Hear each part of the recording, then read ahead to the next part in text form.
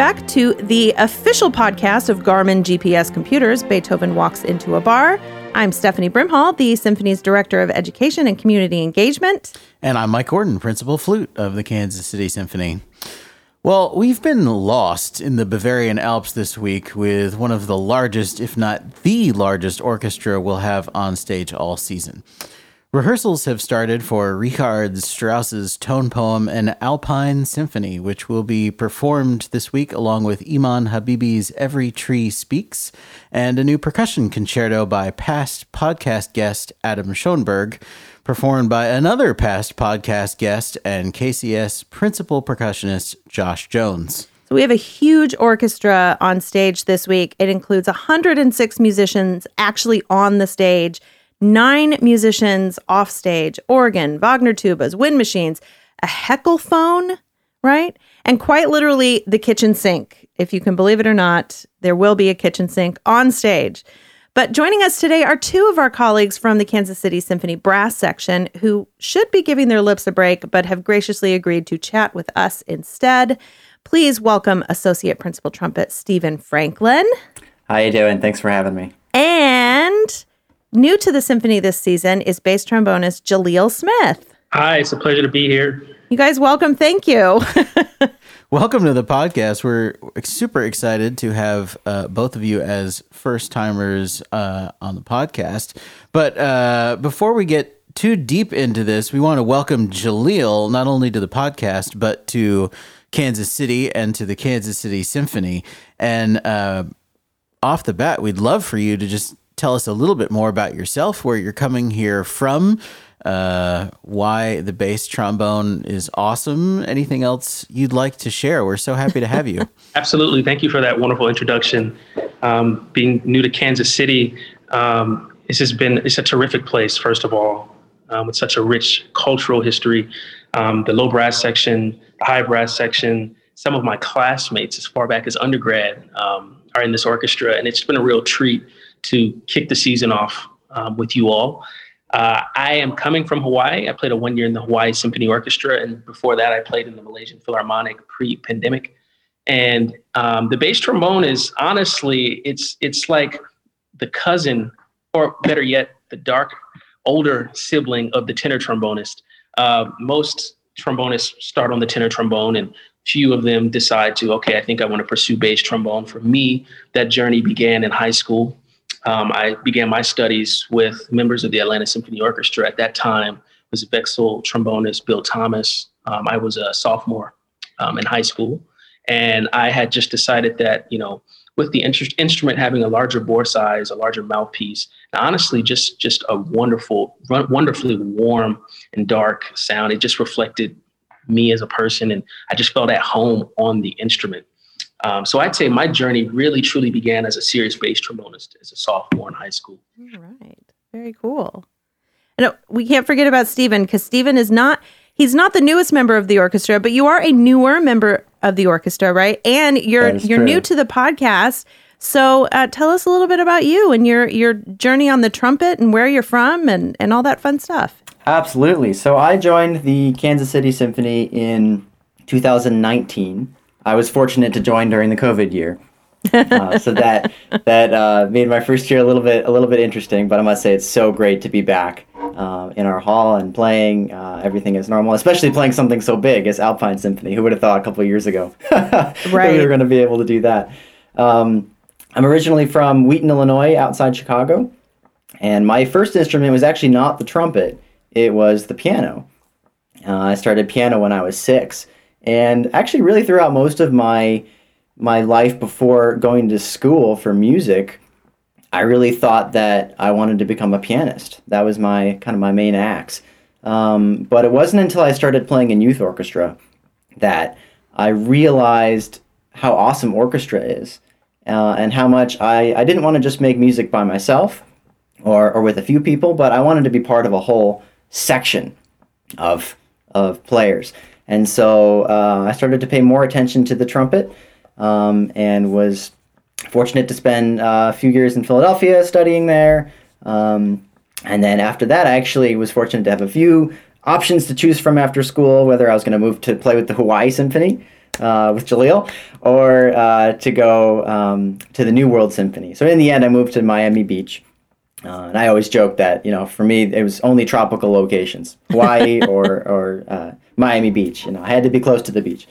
But you know how it is. If you live in Florida, you don't actually really go to the beach that much. So, oh well, that was the way it was. I was too busy practicing. Have you seen the shirts here in the Midwest that you have like the East Coast, and you have the West Coast, and then you have like the hashtag No Coast shirts? Yeah, right. Here. Yeah. That's where we are. We're No Coast. Exactly. So here I am in one of the most landlocked cities in the United States now. So, but anyways, I've absolutely loved my time here in Kansas City. It's a wonderful town, wonderful orchestra, and it's great working with you all. So I'm curious, when we were talking about this episode, we knew we wanted to get some brass players together to talk about the upcoming week and the big program that we have. But you guys, I can see you guys like looking at each other. Did you go to school together? Yeah, that's absolutely right. We did. Serendipitous. Yeah, I had no idea. I came into Curtis in 2013. And Jaleel, did you come in 2014? Yep, I came in the fall of 2014. So really, through most of our time in school, we were playing together. And Jaleel, Curtis being such a small school, Jaleel was not just a bass trombonist, but he was the bass trombonist at Curtis. So everything we did that involved bass trombone, Jaleel was there. So we had a good time. Oh, that's so fun. Just so you all know, Mike and I went to college together too. So look, it's like battle of the colleges. It's Shepherd School versus Curtis. We should have some kind of sporting event to mark the occasion. Curtis may be up by a few points. Not in sports. I can tell you that. Not in sports. That's true. That is true.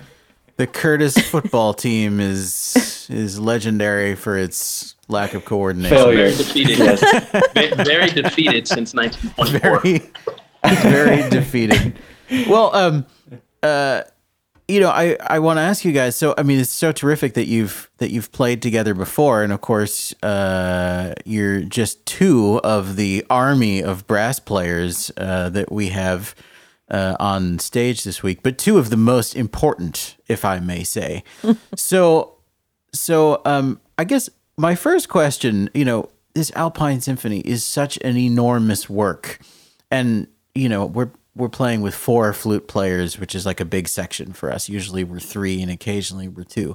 How do so many of you all play together really cohesively? Because this piece is massively complex, of course. There's so many layers of themes, and I want to talk about that in a little bit. But how do you all, blend? How do you all play in rhythm together? I mean, of course you have the conductor and everything else you would normally have, but it's such a big section.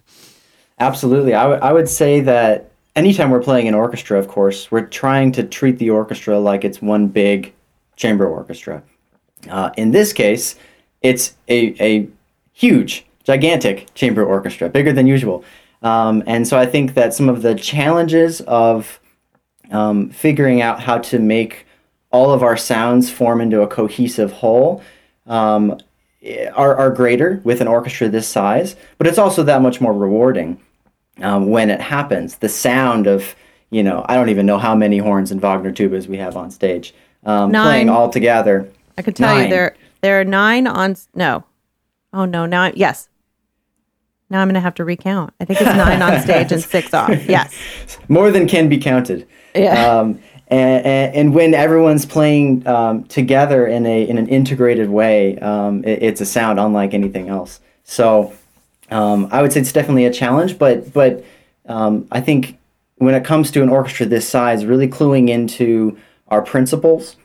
I'm trying to clue into what Julian is doing and listening to the horns and what Albert is doing, what Roger is doing, and Joe is doing on tuba. I think really helping kind of find our leaders and them all agreeing, and then we all just kind of meld into their sounds and their approach. That helps us all stay on the right track so we can present the piece in a impactful and cohesive way.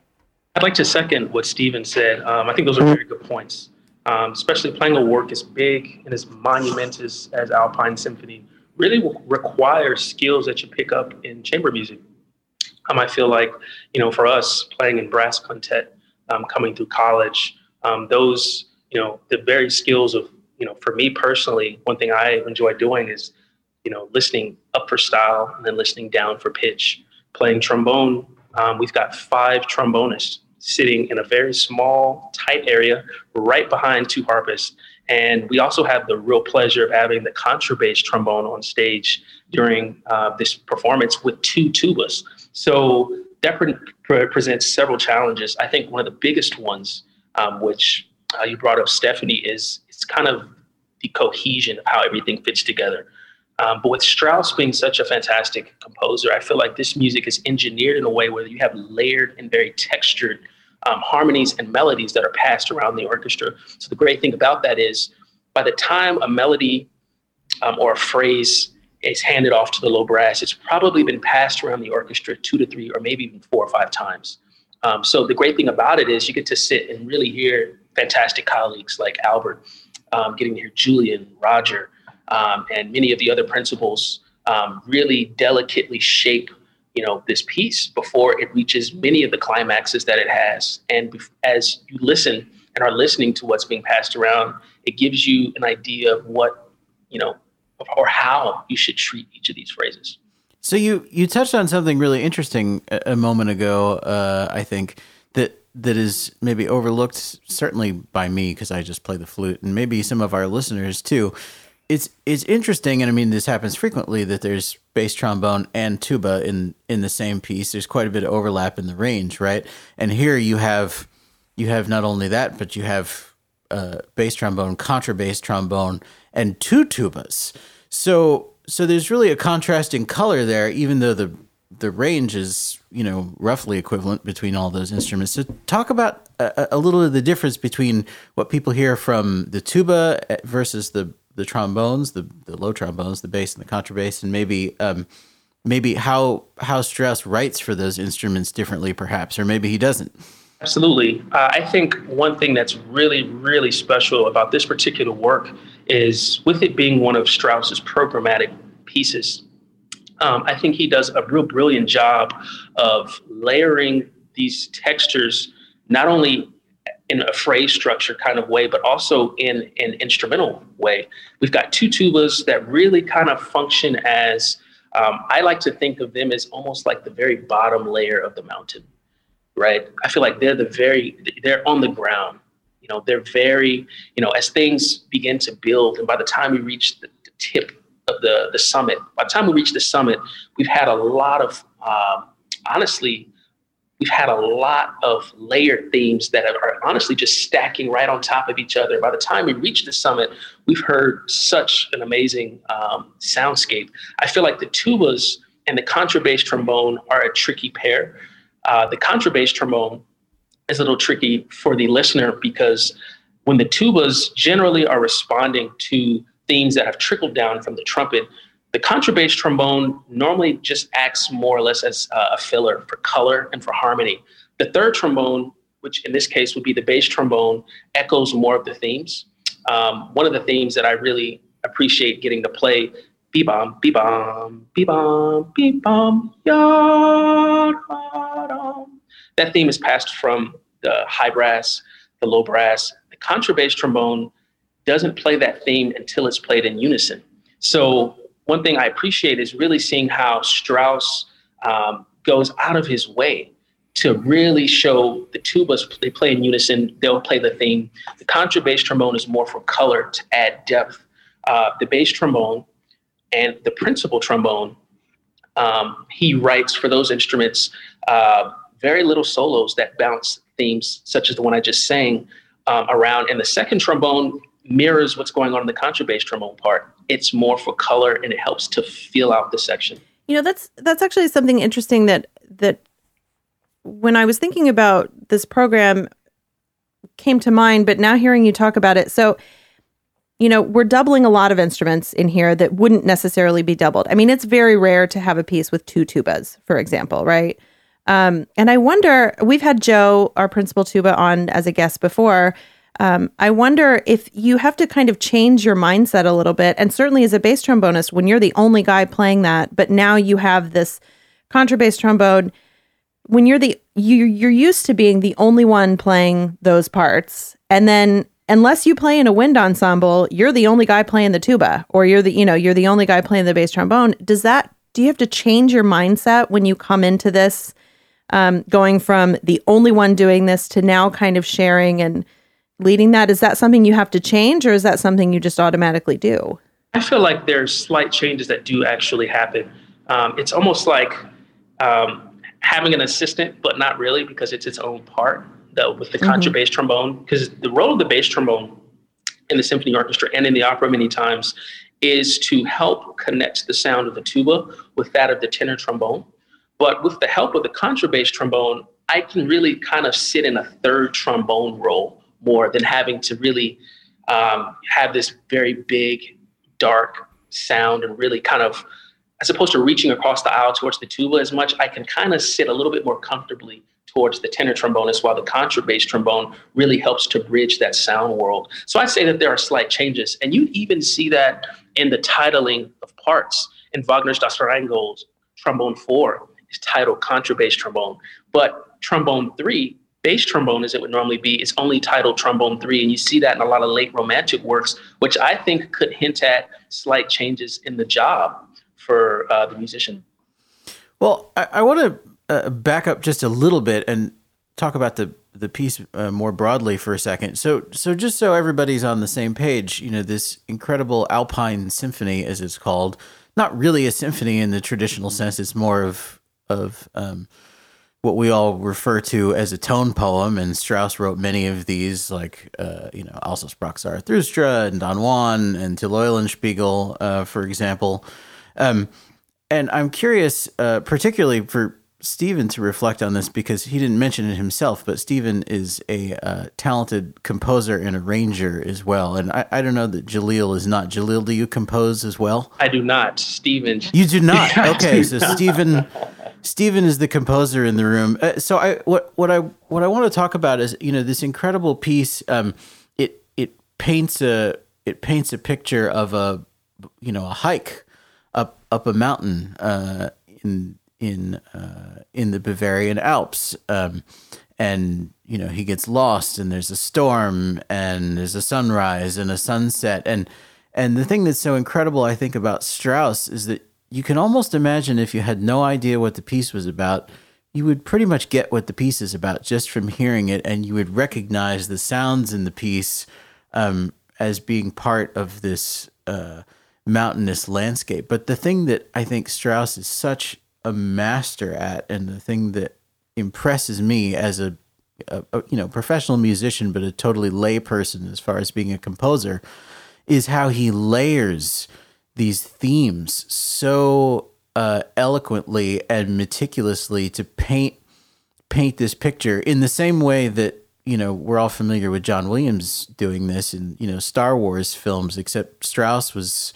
the originator of this, or an originator of this, not the only one, and really at even another level, if there can be such a thing. So Stephen, as the composer in the room, I would love for you to just reflect on what you see, Strauss's music in general, but particularly this piece, which is so massive and so complex and so densely layered. What do you see in this? How does Strauss manage this puzzle? Yeah, I think you touched on some really great points there. And, we were talking earlier, first of all, just about the challenges of playing in such a large orchestra with so many of these layers that you mentioned going on. I think much of the difficulty is alleviated simply by Strauss's incredible orchestrational abilities. The way in which he layers the parts works so naturally and so effectively that as a performer, you actually don't have to mess with his score too much to make it work. You can pretty much just do exactly what he asks of you, and it fits together remarkably well. But on a compositional front, it is very interesting that Strauss called it an Alpine symphony, because it doesn't bear many, if not most, of the markers of what a symphony would entail. It's not in sonata form. It's in one movement. The forces required for this work would be very different from what other symphonists of his day were writing for. But I think thinking about the symphony as a form of orchestral storytelling. The way in which Strauss tells his story, many of which actually come from his memoirs, his own experience hiking when he was living in Bavaria.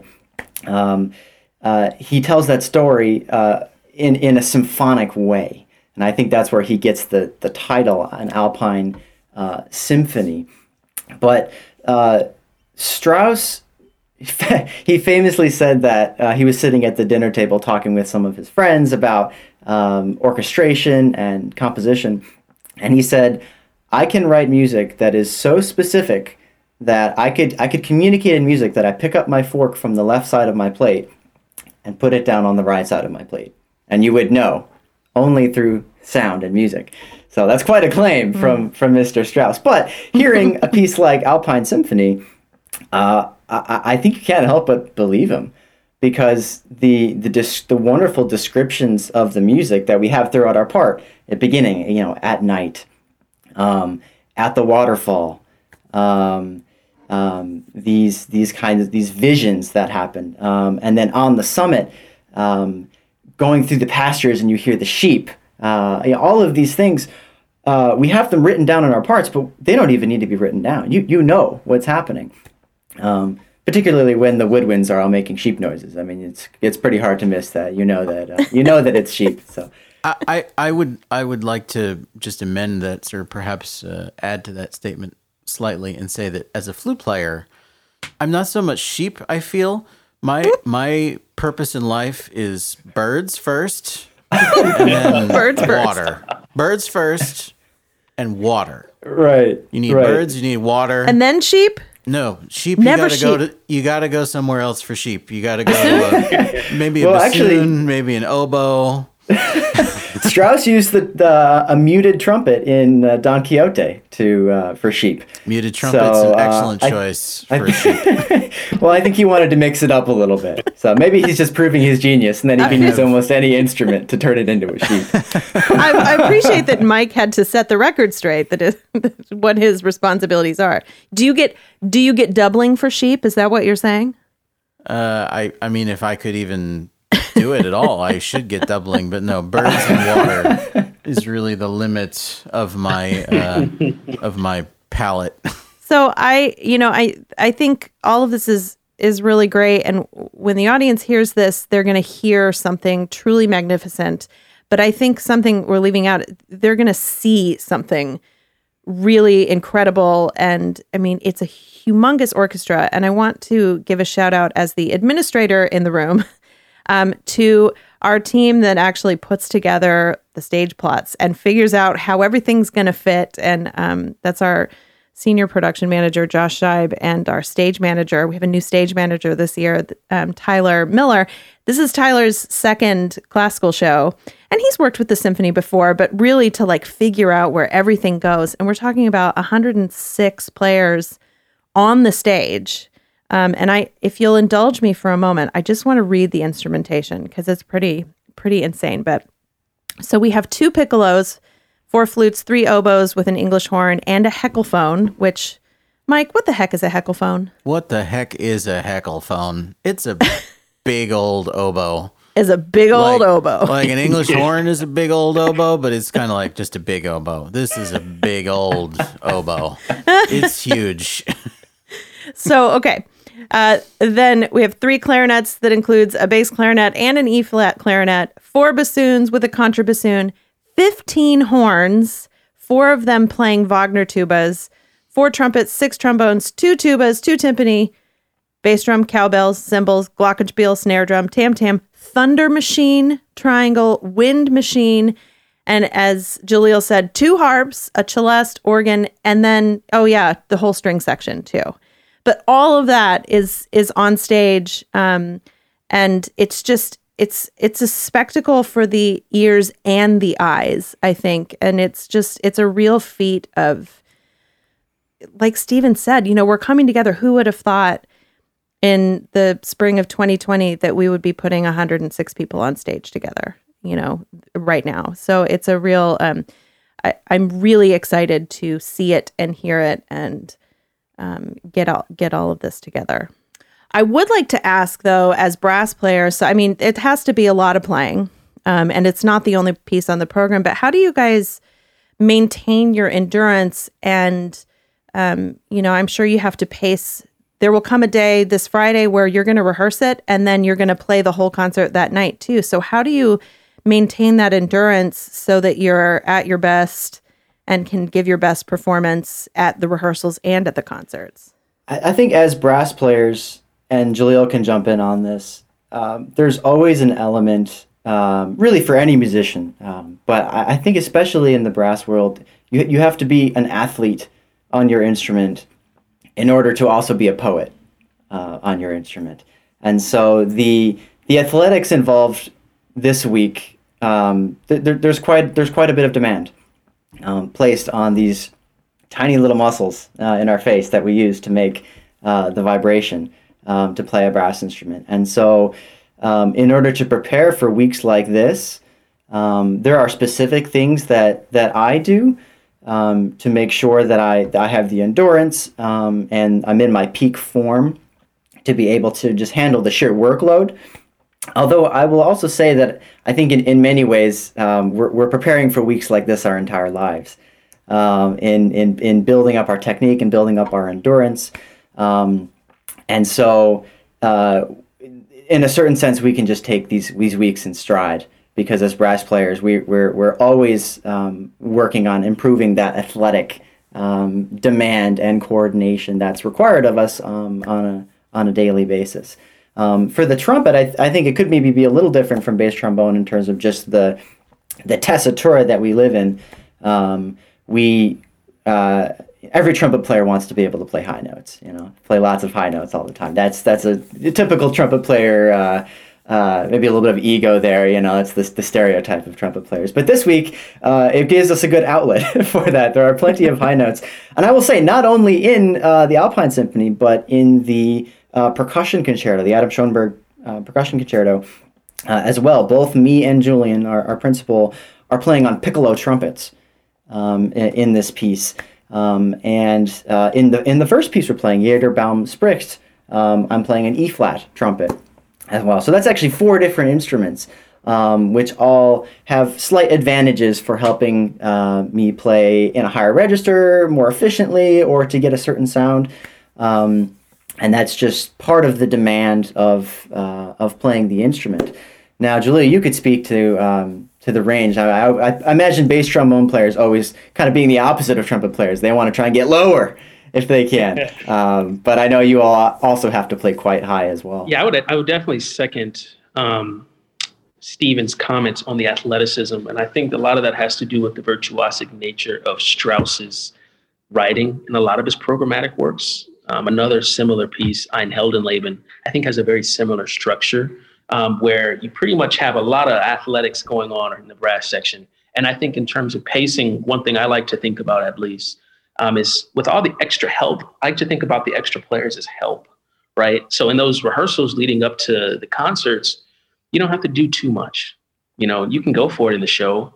You want to present, the audience with the best sound picture that you can. And so you want to give them, the best that you can. So I think pacing throughout rehearsals, really relying on the section, blending and balance can really help save a lot of face. I'd also like to second another thing Stephen said, as brass players, going through conservatory and playing, you go to bed wishing that you could play Alpine Symphony with 106 musicians on stage. So at the same time, it's like meeting the tooth fairy and then icing the muscles and the joints at the same time. So it's like a delicate balance. You don't want to get too excited too soon, right? So I'd say it's definitely a delicate balance of pacing, and also the gratification of being able to just play such a monumental work so early. I mean, in our careers, it's a fantastic piece. It's a dream come true for many musicians. You spend hours working on these excerpts and listening to the music and being able to sit down, and then in such a in the magnitude of such a large orchestra and ensemble, it's incredible. So I'd say pacing and excitement. So I want to point out one thing too, which I'll hopefully will help our listeners understand too what they're hearing and what they're seeing.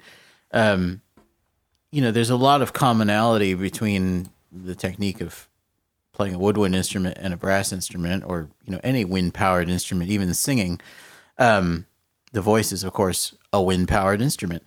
But one of the things that's different and always so impressive to me as a flute player, and one of the things that also makes, in some ways, the stress on those small facial muscles less for a woodwind player, and maybe especially for a flute player, is that without getting too wonky about it, brass players in general, their instruments have 3 or 4 buttons, or in the case of a trombone, a slide and maybe 1 or 2 buttons. And everything else, as far as selecting the pitch, happens with those little facial muscles. They can make a fingering or select a position on the slide and blow, and one of 12 or 15 different notes could come out potentially, or more maybe.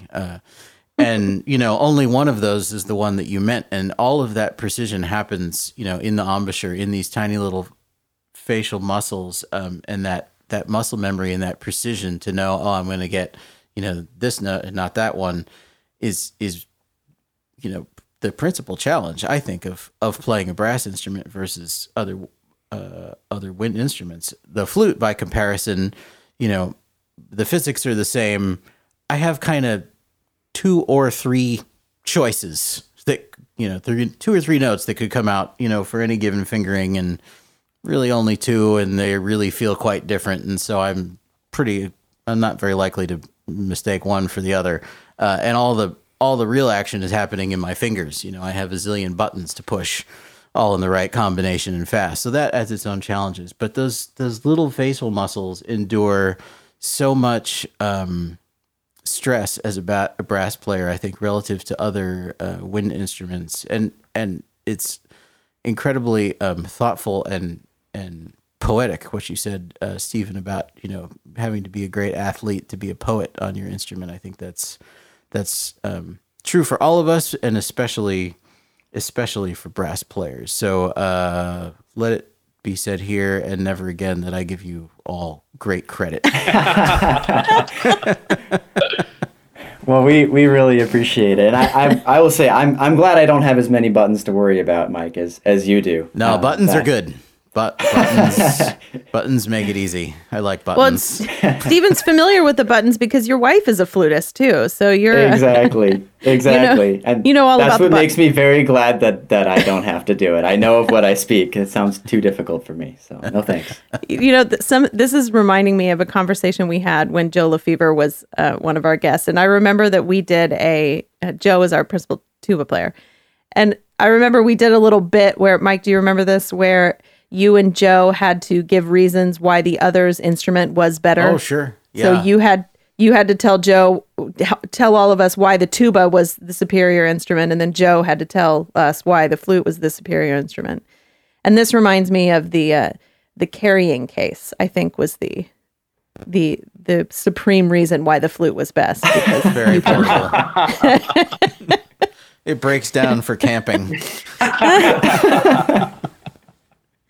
Yes. So the buttons and the carrying case, I think, are good. Well, can we chat a little bit about just the rest of the program too? We've mentioned a little bit Adam Schoenberg's percussion concerto, which is called Losing Earth. Is that right? Right. Yeah. And Adam was a guest. Actually, we'll say 1.5 times on the podcast, because he was one of our very earliest guests, where we kind of did a pre-show chat with him, and then we had him on the podcast as well as a guest. And we love Adam. We love his music. And I'm really excited for our audience to get to hear this. Our principal percussion, Josh Jones, is the soloist. But I mean, if we're talking spectacle, so this concert is just one big, incredible spectacle.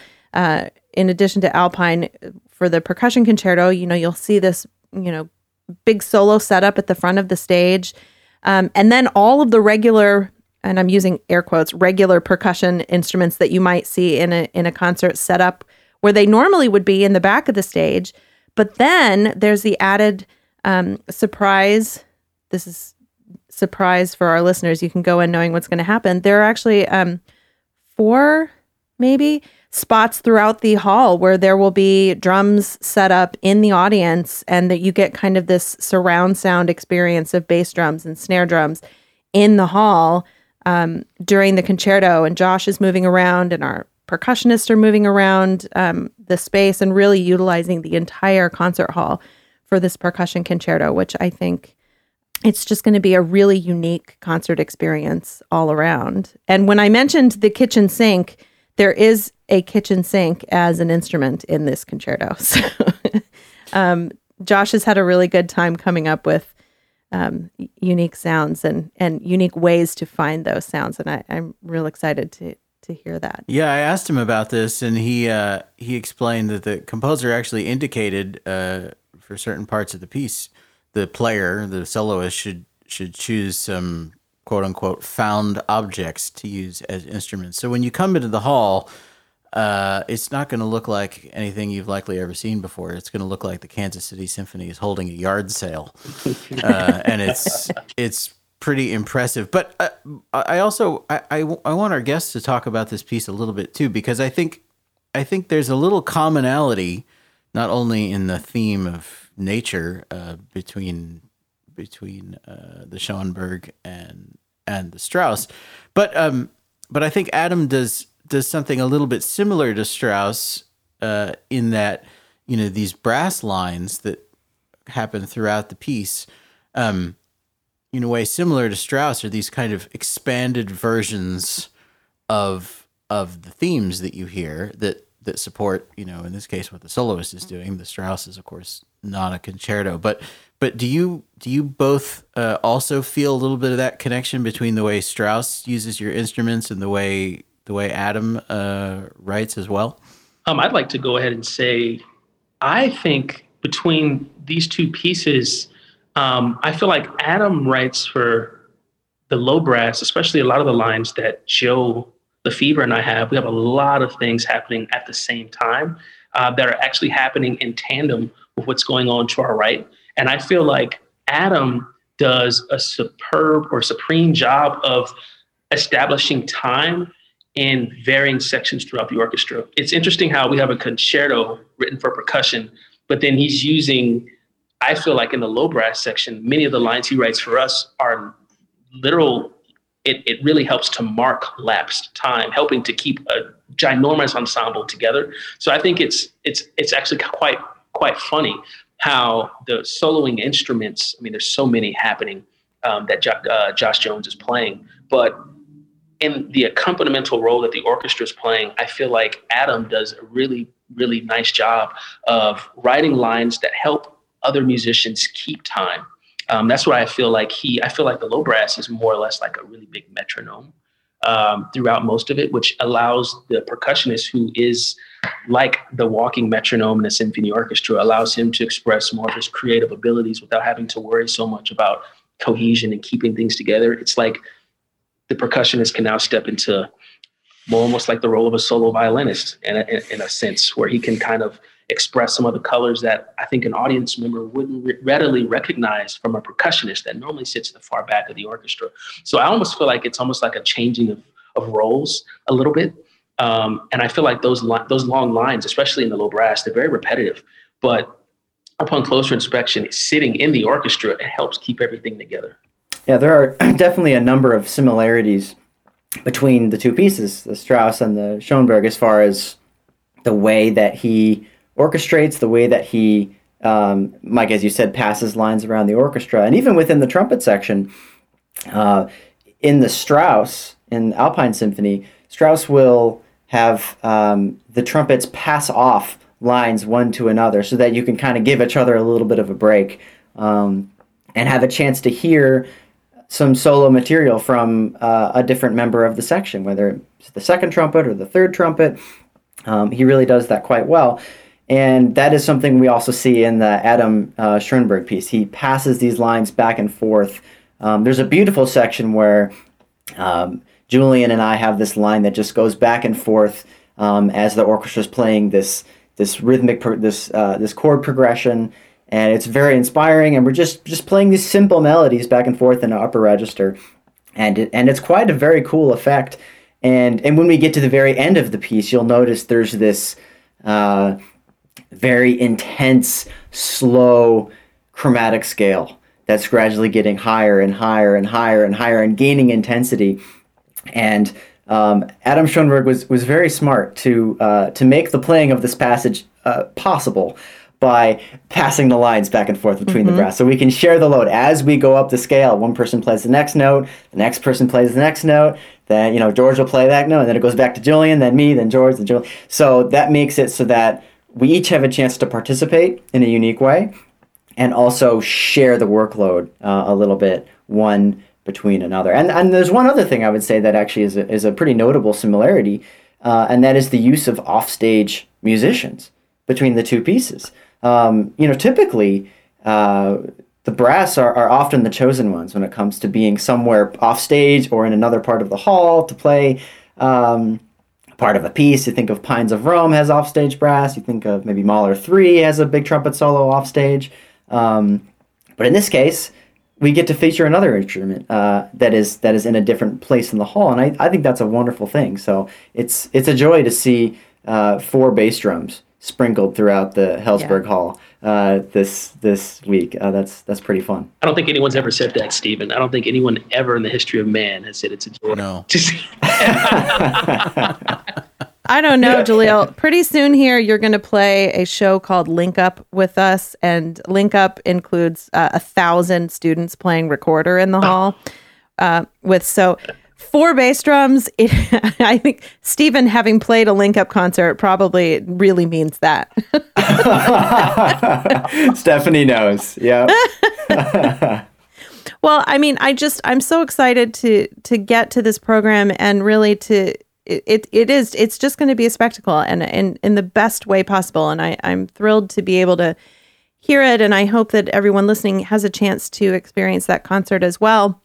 We've talked about all of the unusual instruments and the additional instruments. And so we thought it would be fun. We started this segment, I don't know, a little while ago, a few seasons ago, called The Top 5. It's the Top 5. It's the Top 5. It's the top 5. It's the top 5. It's the top 5. It's the top 5. It's the top 5. It's the top 5. When Beethoven walks into a bar. And in light of all the additional musicians and specialty instruments that we're going to have on stage this weekend, we're going to have this week's top 5 celebrate the auxiliary instruments that you might find on stage.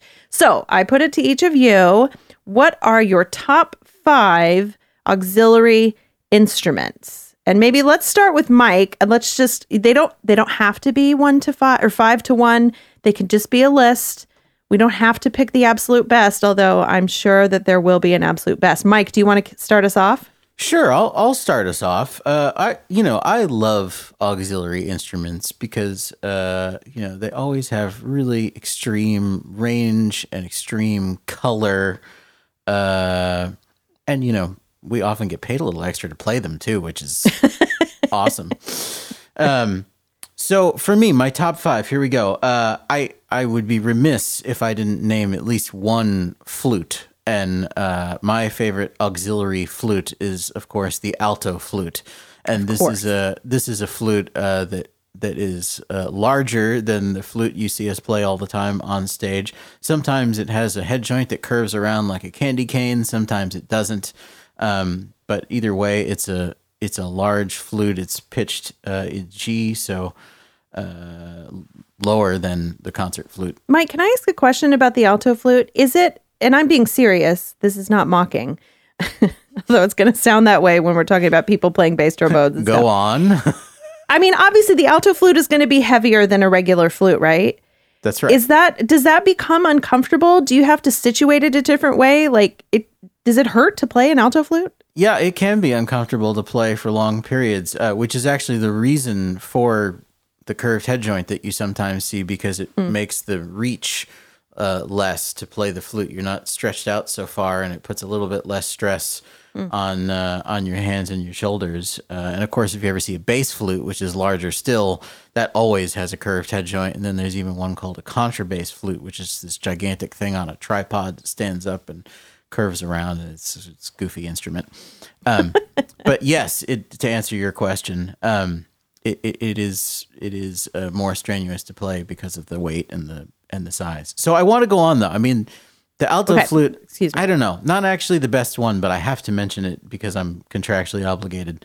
Another favorite of mine, oft overlooked, is the bass trumpet, which is particularly featured in Rite of Spring, and Jaleel will confirm for me here that this is actually most often played by a trombone player. But the bass trumpet in the trumpet family, it's what it sounds like. It's a big, low trumpet, and it has a totally unique sound, and I think it's a fantastic instrument. Coming back to my woodwind friends, we talked about the heckelphone, which is a big old oboe, and then you've got the English horn, which is a pretty big oboe. My actual favorite, and probably my favorite on this list, is the oboe d'amore, which is a medium oboe. It's slightly bigger than the oboe you usually see on stage, and it's occasionally used in orchestra, more common in Baroque music, but it has a lot of the really sonorous qualities of an English horn, but it's higher in pitch than an English horn. It's closer to the modern concert oboe that you see on stage. But I love that instrument. Unfortunately, nobody ever has one that works well. So when you hear it, the player is almost invariably struggling with it because it's an instrument from 1940 that's been in the basement of some university, and they pull it out once every decade. But it's an incredible instrument. Again, nod to the trumpets. I love the rotary trumpet that you guys will use in Brahms or Beethoven fairly often, and other things. I think it just has such a warmth in the sound. I almost wish you played it all the time, but I know that's not really appropriate. It's an incredible instrument. And then finally, because Jaleel is here, I think the alto trombone is a really special instrument. And you'll see our principal trombone, Roger Oyster, play this instrument every now and then for something. It's also what it sounds like. It's a little trombone, and I don't know how to describe the sound. Maybe Jaleel can describe the sound better, but it's just totally unique again and beautiful. I think in the right hands and deadly in the wrong hands. Absolutely. I mean, I'd say it's the closest thing is to probably a Viennese boys choir soloist, something of that nature. Very just like the sound. It's kind of angelic a little bit. You probably only really hear it in either a Brahms or Beethoven symphony, or maybe trombone concerto by. There's a few a couple alto trombone concertos that feature the instrument, which are really, really nice. But all right, well, Jaleel, what do you have for us? Do you have any other trombones we need to check out, or what are your top 5 auxiliary instruments? As far as auxiliary instruments go, I would go ahead, of course, put the contrabass trombone in there. I mean, it's just really fun, either getting to play it or sit next to it, because it's just so much fun. Having the alto trombone, anytime getting to play a Brahms symphony where most of the trombone section downsizes equipment. Sometimes the bass trombonist will play a tenor trombone with an F attachment. The second trombonist will go to a straight horn, a large bore straight tenor trombone with no valve. And the principal trombonist will downsize to an alto trombone for colors, especially in something like Mozart's Requiem, where you've just got, it's a sound piece. So I'd say contrabass trombone, the alto trombone. I really like, I guess I could put English horn in here. I really like the English horn. Absolutely. Okay, I really like the English horn. To me, it's almost like, and this might sound crazy, but it's almost like the viola of the wind section a little bit. It's got like that just mellow, beautiful sound. So I'd say contrabass trombone, the alto trombone, the oboe. I'd go as far as saying the bass trumpet. I like to hear the bass trumpet in a trumpet ensemble.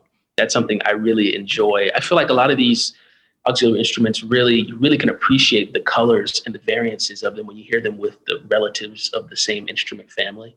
So I'd put bass trumpet in there, and then I would probably go ahead and put contrabassoon. Yes.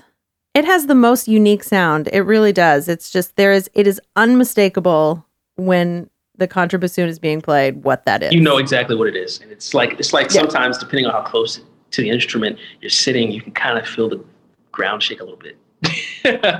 Depending on or a lot, depending on the tessiture or where they're playing. It's really well, it's true. Yeah. It's because it's actually resting on the ground too. It has a little end pin and it's sitting on the ground, so you really can feel it. It's you're right, absolutely.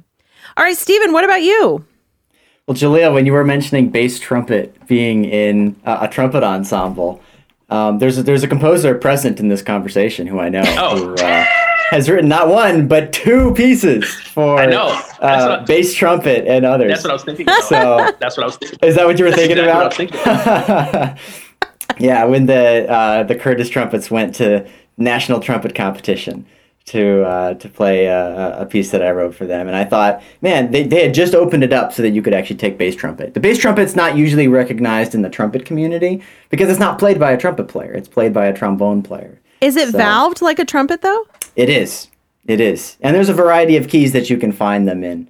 So how does a trombone player who is a slide player learn to play a bass trumpet? Is it just, you just learn to play? I think valved? A lot of arduous practice is the answer to that question.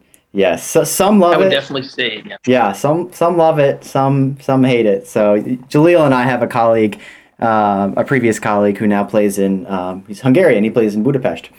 And over COVID, he made it his goal to learn the bass trumpet and to play it as well as it could possibly be played. And I think if you can do that as a bass or as a trombone player, then that's pretty good job security because there's not very many people who can play the bass trumpet at a very, very, very high level in that way. It's such a unique instrument in terms of the range it falls into. But it's a gorgeous instrument. I can't help but agree with those who have mentioned it. But as far as mine go, now I was trying to think. I should only choose one trumpet probably out of all the many trumpets that. And what we haven't talked about, because we did talk about this with Julian when he was on the podcast, was how many trumpets you actually have in your home, in your possession. Because I know Julian's number was a lot, and I knew that you were going to have a hard time whittling it down. Yeah. My wife is going to hear this podcast. I was going to say, don't say it if she's around. I don't know if I want to say. I'm on thin ice about the number of horns I have, anyways. So I'm not sure I want her knowing the exact number, but it's quite a few. But as a trumpet player, we have to own many instruments. So C trumpet is mostly what we play in the orchestra. B flat trumpet you'll hear sometimes. E flat trumpet, D trumpet. Just gives you a little bit more, a slightly different color and a little bit more efficiency in the upper register. It works really well for playing the Haydn or Hummel concertos, things from that time period. The piccolo trumpet, the cornet is another popular choice. I actually really love playing the cornet. It's a little bit more of a buttery sound than the trumpet, a little bit more rounded. Although, I'm going to say the instrument that I chose for today was the flugelhorn. And the flugelhorn, we don't play it very often in the orchestra, but it is the mellowest of all trumpets. I'll say it is a very warm sound. You'll hear it a lot in jazz playing, but just playing any simple melody on the flugelhorn can make it just so beautiful, the sound that you get. And the thing I like about the flugelhorn is as a trumpet player, we're always working on our tone and getting our tone to be round and beautiful. And then you pick up a flugelhorn, and it's like you can't help but have your tone be very mellow and round. And so, if I'm having kind of a bad day on the trumpet, I'll just pick up a flugelhorn and make myself feel better about my life. That's been a nice trick. So, the heckelphone was already mentioned. That was one of mine. We don't get to hear that instrument very often, and it's a cool name. Heckelphone. When Jaleel was talking about, when you're talking about, being a specialist on a bass trumpet, I know when we were looking for somebody to play the heckelphone, you go for a heckelphone expert and they travel with the heckelphone and they play the heckelphone part. I mean, it's a very niche market, but If I you've got wonder it, how you've many got Alpine symphonies they've played. Probably quite a few. Yeah. it. Probably. Is my guess. Yes. I don't know how Mike's going to feel about this one, but I was going to say the piccolo. Oh. I'm just curious to get Mike's reaction on Well, that one. I'm not sure if I was starting to feel like, out of respect, I named several brass instruments on my list, and no one had yet to mention any type of flute. So thank you for that nod. And, also given that you're married to a flutist, I think it's probably incumbent upon you to name at least some type of flute, and why not the exactly. piccolo? Exactly. She might let me keep one more trumpet if I do that. So. Uh-oh. But yeah, I just love the sound of the piccolo, but not when people think of the piccolo, they think of playing very high, of course. But I actually love the sound of the piccolo in like the mid and low register. And some of these beautiful... It's because you can't hear it. Well, there's so many beautiful examples of in the literature of piccolo solos, especially in Shostakovich, some of the Russian composers, and it's just it's a very unique color, and it's a beautiful color. I love the wiro. I know this is kind of a weird one. It's a percussion instrument. So if being a percussion instrument, I wasn't sure if it counted as auxiliary because, percussionists play 200 instruments anyways, and they're not really auxiliary. Those are their instruments. But there's something about a wiro I just think is apropos when it's played. It's just it's a very, very cool instrument. And then my last one is appropriate for this week, the Wagner tuba. Can you just describe the Wagner tuba, a little bit, because we haven't talked about that. Absolutely, yeah. So the Wagner tuba doesn't really look like a tuba you think of, like Joe plays. They are a little bit more like a French horn, and they're actually played by members of our French horn section. But you'll notice them being quite different in that the bell doesn't go so much down and behind the player, but actually up and out above their heads, and it's played upright. And so I would describe it as a kind of long lost second cousin of the horn of the French horns, and it's a different sound. It's a little bit more. How do you even describe it? It's a little bit more almost like it's coming from far away. It's not like an immediate sound. It has this ambiance to it. And you don't get to hear it very often. It's primarily used in symphonies of Anton Bruckner and in some pieces by Richard Strauss as well. So I think anytime you have an opportunity to hear a whole Wagner tuba section, that's a pretty special thing, and I would take the opportunity.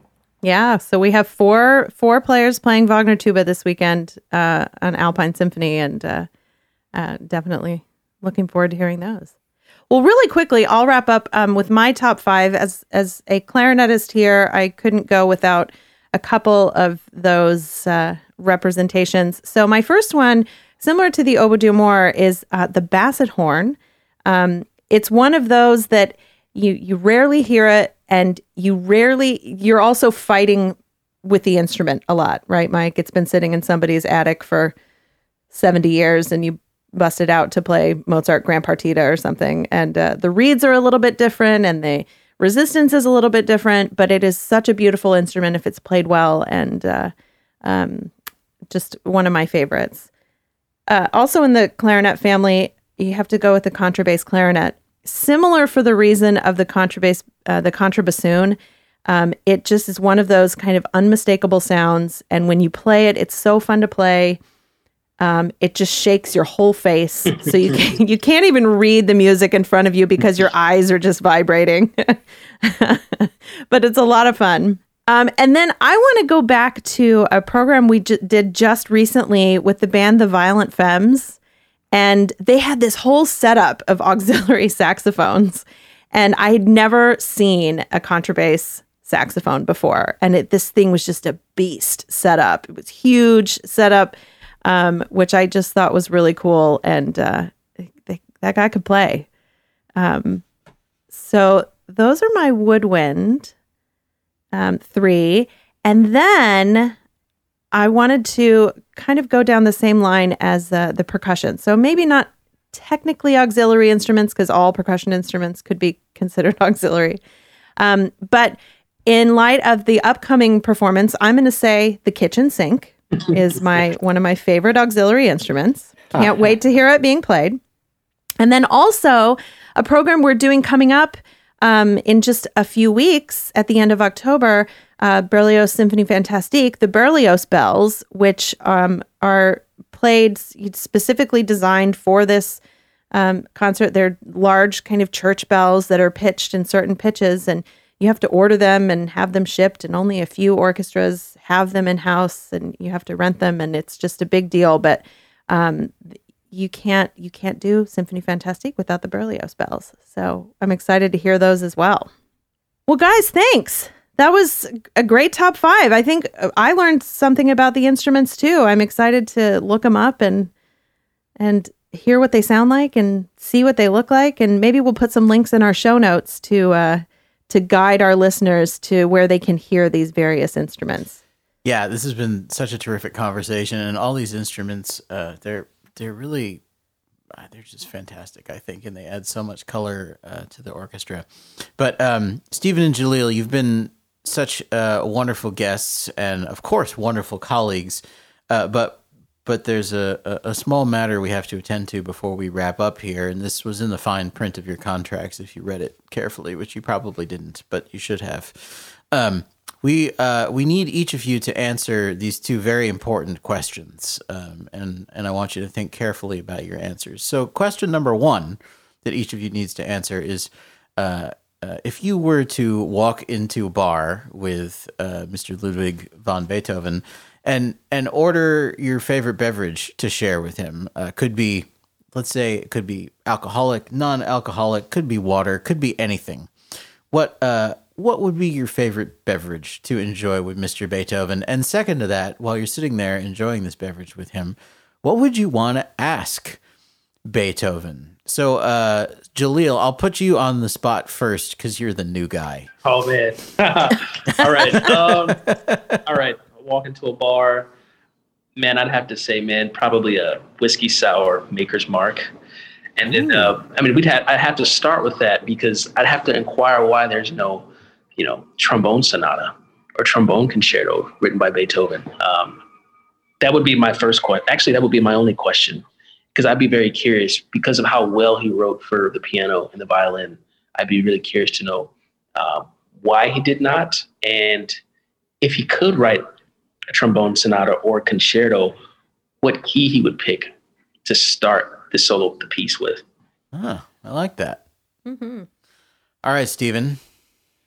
Jaleel, I was kind of thinking the same thing. Maybe a sour, but on second thought, unfortunately, this would not have existed in Beethoven's time. But I think a bourbon and Coke would be great. Sit down with Ludwig, and wow, just one question to ask Beethoven. That's pretty tough. I'd have to say, well, if I was able to use, if I was able to ask him a modern question back in his time, I would ask him, with the capabilities of the modern trumpet, what would he do differently in Beethoven 10 as opposed to all of the other 9? If he had access to the instruments that we have now, how would he make that work in the 10th Beethoven Symphony? I would like to know that. Love it.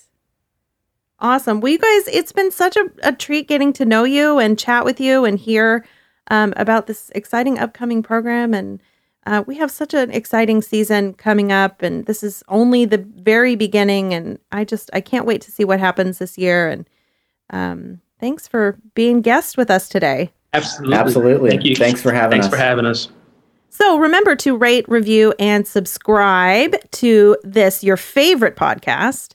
And coming up this weekend, we continue our classical series with Michael Stern, Josh Jones, Mike Gordon, Jaleel Smith, Stephen Franklin, and 103 of their closest friends performing works by Richard Strauss, Adam Schoenberg, and Iman Habibi.